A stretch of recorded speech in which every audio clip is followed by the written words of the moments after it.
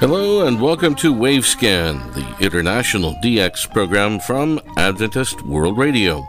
Researched and written in Indianapolis by Dr. Adrian Peterson and produced in the studios of WRMI Shortwave in Okeechobee, Florida. I'm Jeff White. This is edition NWS 685 for release on Sunday, April 10th, 2022. On the program today, the Voice of America on medium wave at Poro in the Philippines. We'll also have our Philippine DX report from Henry Umaray. And finally, a tribute to Violet Peterson.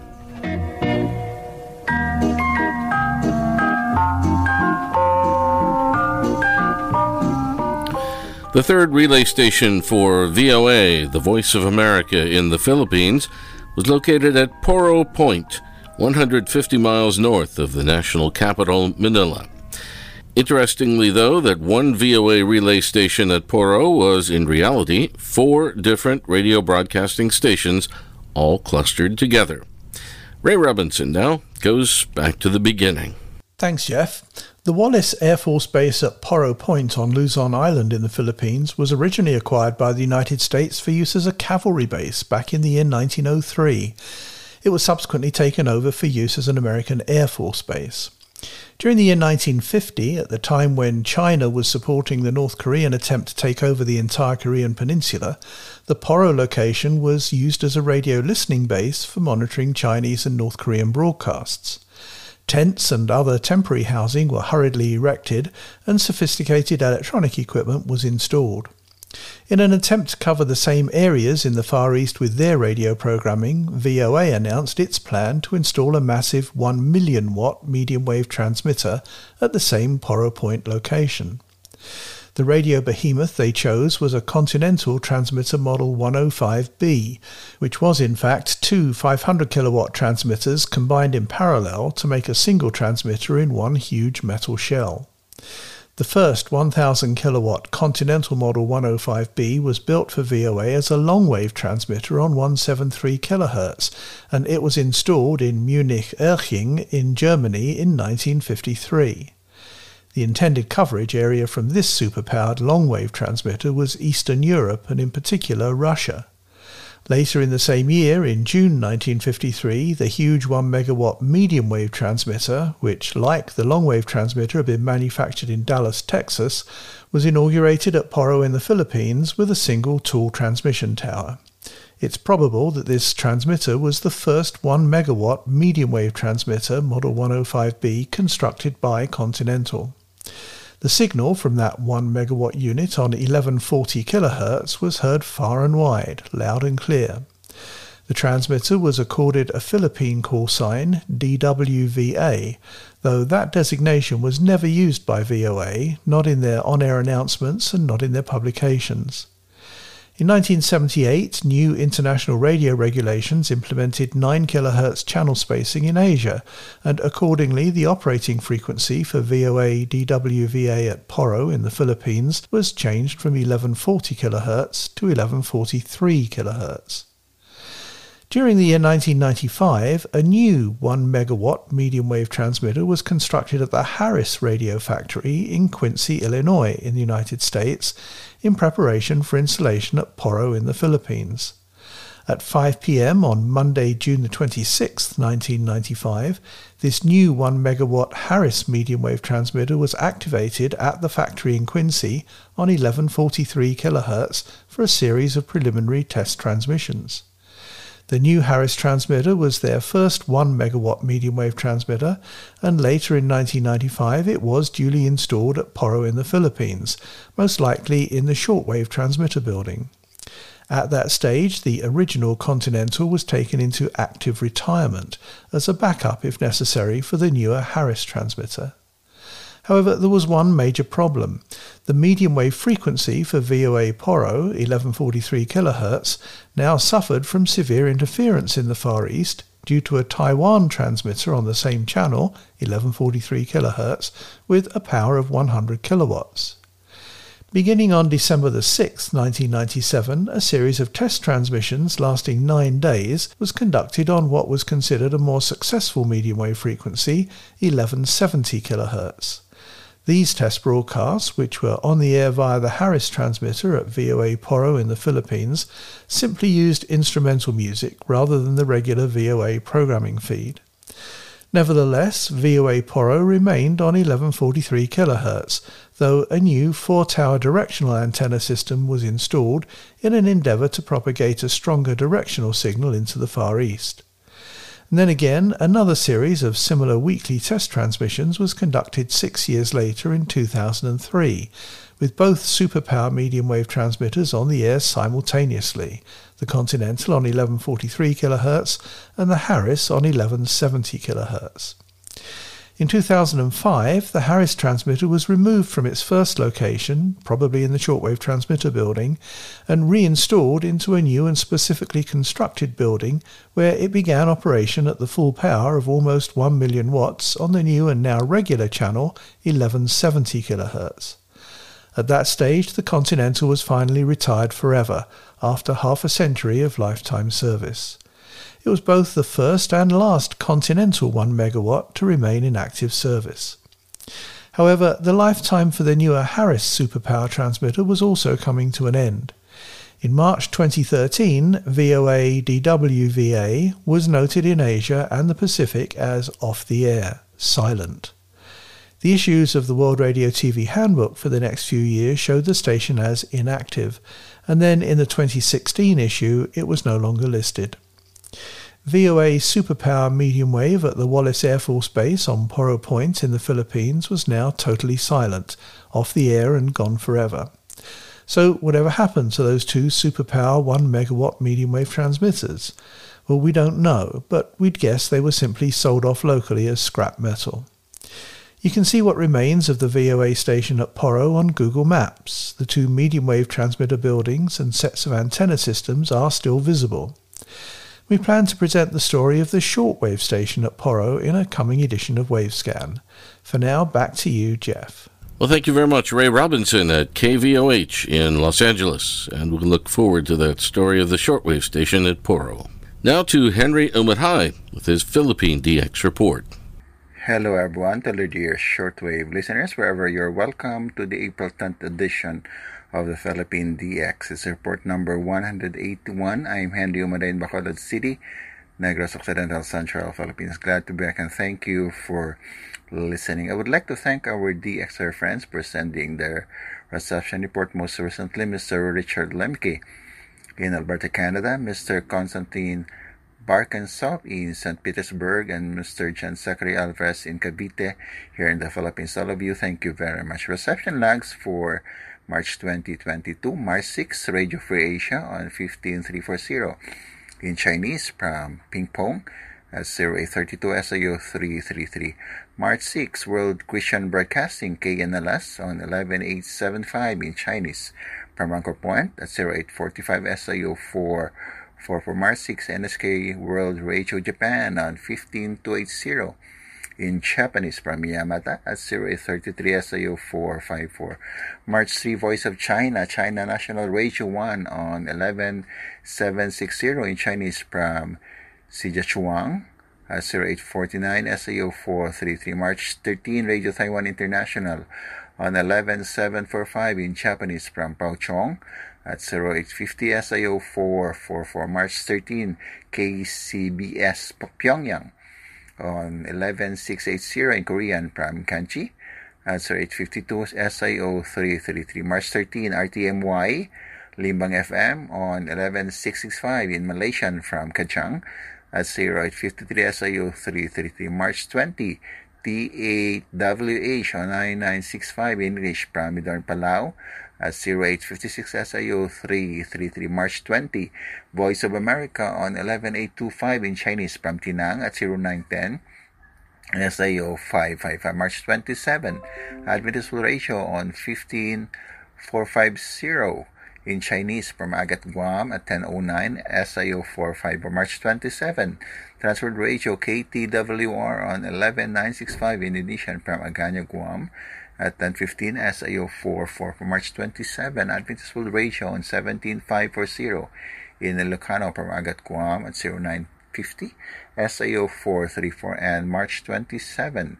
New live station KNLS on 9580 in English from Anchor Point at 10:20, SIO 433. Send us your comments, suggestions, reception lines, and informations to PilipinasDX@gmail.com. That's PILIPINASDX for PilipinasDX@gmail.com. This has been Henry Umaday for Wavescan in Bacolod City, Negros Occidental, Central Philippines. Mabuhay at maraming salamat po. Thank you, Henry. The war in Ukraine continues to bring a large amount of attention to shortwave radio and its ability to get news, information, and messages of hope to people in all of the affected region. We've seen articles about this in many print and online publications such as The Hill, The Washington Post, and The Telegraph of London.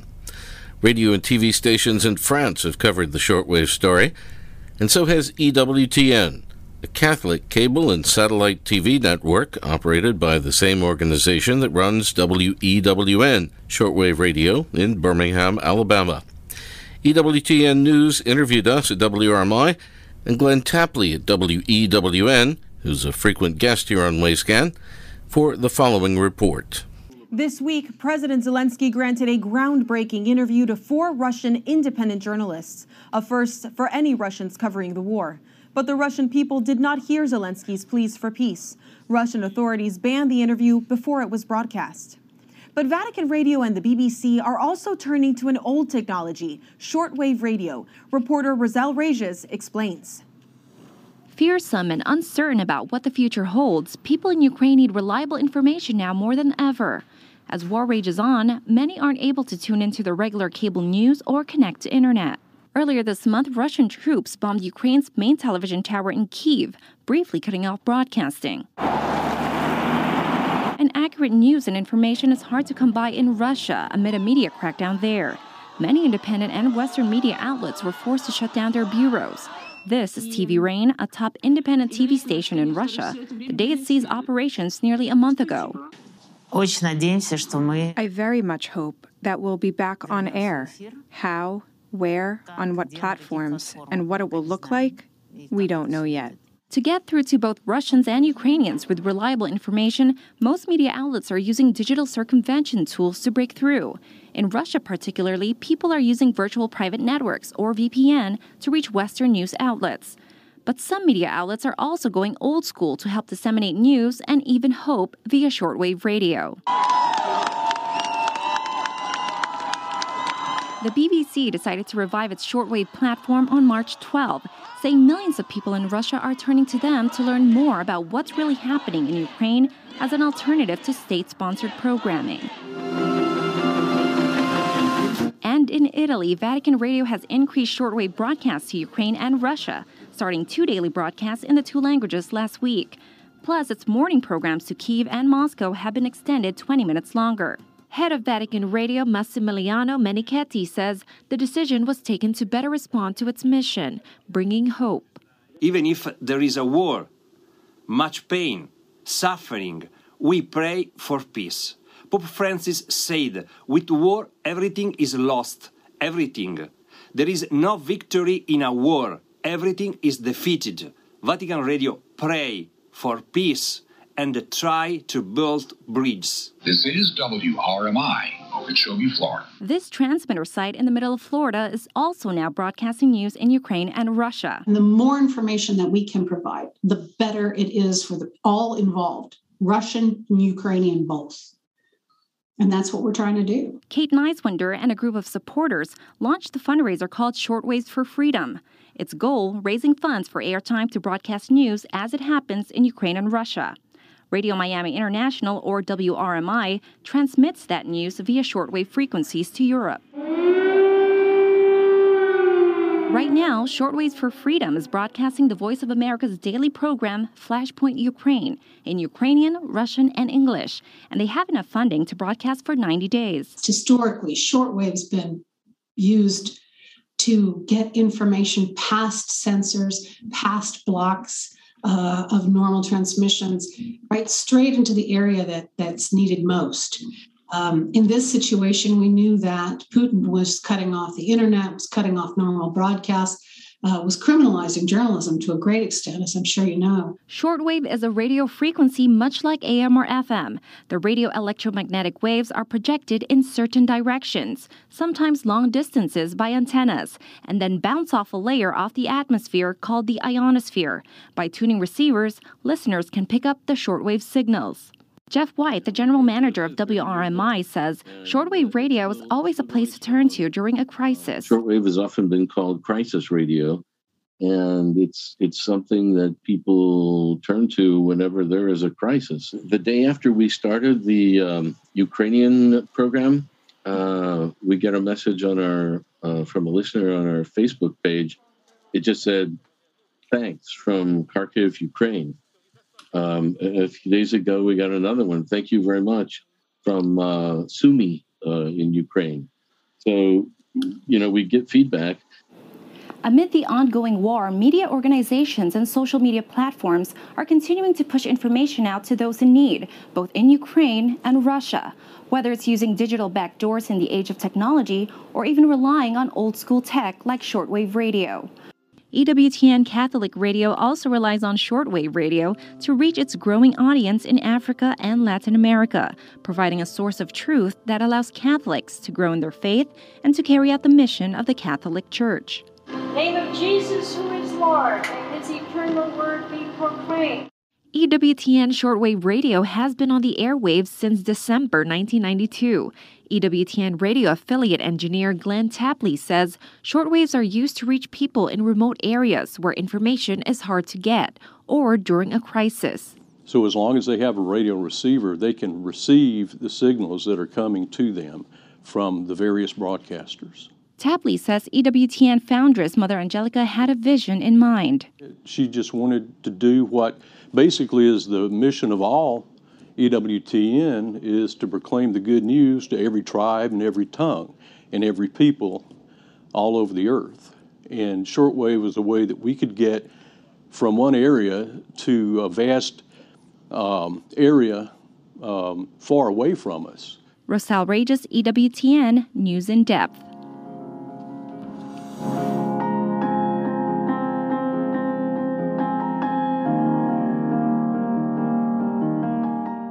Finally, some sad news today about a member of our AWR family. The following tribute, "She Is My Girl," was written by our DX editor, Adrian Peterson, and I'll read it for him. "It is with a heavy heart that I announce the death of my dear wife, Violet, at the age of 88. She breathed her last with me in the home of our daughter and her husband in Martinsville, Indiana, in the United States, soon after early daylight on Thursday, March 31st, 2022. My wife was born as the 7th child in the prominent Adventist Doble family in suburban Sydney, Australia, on Monday, July 17th, 1933. She was indeed named after the pretty flower, the Australian version of the English violet, and the color violet was also her own favorite color. The name Violet symbolizes truth and loyalty, while it also embodies a sense of modesty, spiritual wisdom, and humility. All 7 of the Doble siblings gained their education in various educational units operated by the Adventist Church in the state of New South Wales, Australia, and they all entered service with the Church in Australia, New Zealand, New Guinea, and the Pacific Islands. In their varied capabilities, they served in medical mission work, educational institutions, as church pastors, and as secretaries. An older sister married a pastor who served as president in 4 consecutive territories in Australia and New Zealand. Allow me to reminisce a little. Way back when I was a student at Avondale College or University in a country area between the major cities of Sydney and Newcastle, I happened to observe a small group of girls who were part of the intake of new students for the new school year. One of those girls wore a dress in blue that was made up of one complete flower pattern. I thought to myself, that girl has a touch of class. During the following year, we began a new friendship, and we exchanged large photographic portraits. The colorized photo of the pretty 18-year-old Violet stood in a frame on my study desk in the boys' dormitory at Avondale. That photo declared unequivocally, "She is my girl." After college and after marriage, we served in pastoral and radio ministry in 3 states of Australia, South Australia, Tasmania, and Western Australia, and then volunteered for overseas service that took us to British India for nearly 20 years. It was in Colombo, Sri Lanka that I was invited to launch a new DX program for broadcast in the international shortwave service of SLBC, the Sri Lanka Broadcasting Corporation. A quick transfer then took us to Pune in India, where we served for 10 years at the production studios of what became the original AWR Asia, Adventist World Radio in Asia, the largest of more than 100 AWR radio studios on all continents. It was here in Pune, India, that Violet was appointed as the administrative secretary for Adventist World Radio, and she typed all 574 scripts for the original AWR DX program, Radio Monitors International. In addition, she typed and handwrote and sometimes signed several thousand QSL cards on behalf of AWR Asia and Radio Monitors International. Those historic QSL cards are still retained in radio collections on all continents, and they're a valuable reminder of one who served the international radio community quietly and efficiently from behind the scenes. It was during this era that the well-known international radio monitor in India, Jos Jacob, VU2JOS, served as a volunteer with Adventist World Radio and Radio Monitors International. After the death of Prime Minister Indira Gandhi, the political scene in India changed, and it became necessary for 3,000 missionary families of all Christian denominations to leave India.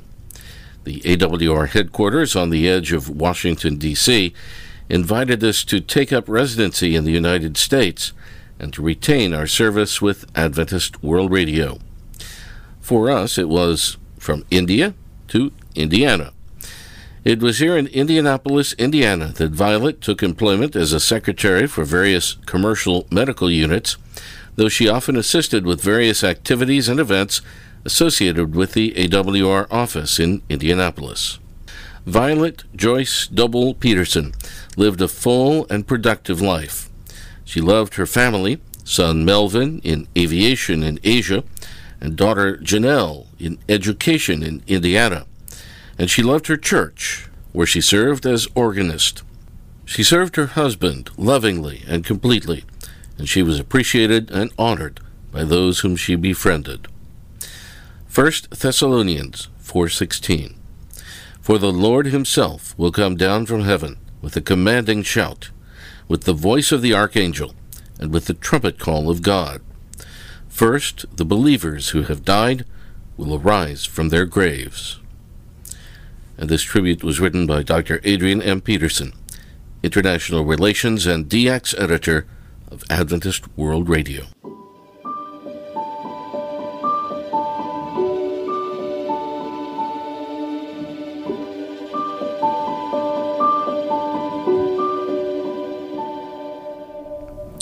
We end this edition of Wavescan, the International DX program from Adventist World Radio, with music from an album called Violet Evergarden, Echo Through Eternity, the song Her Spirit Lives On.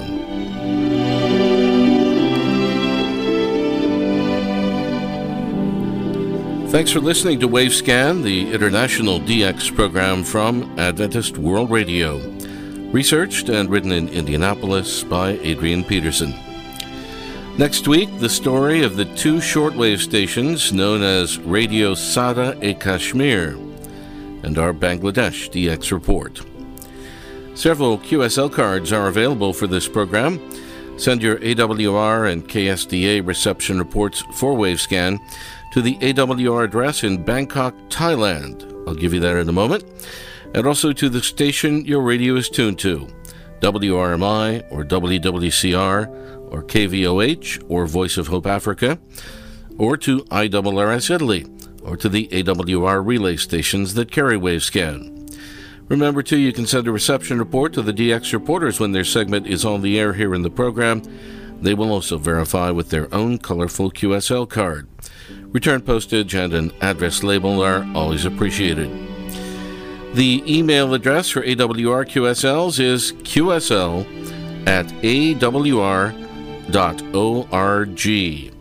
The postal address for AWR QSL cards is Adventist World Radio, P.O. Box 234, Prakanong, that's Prakanong,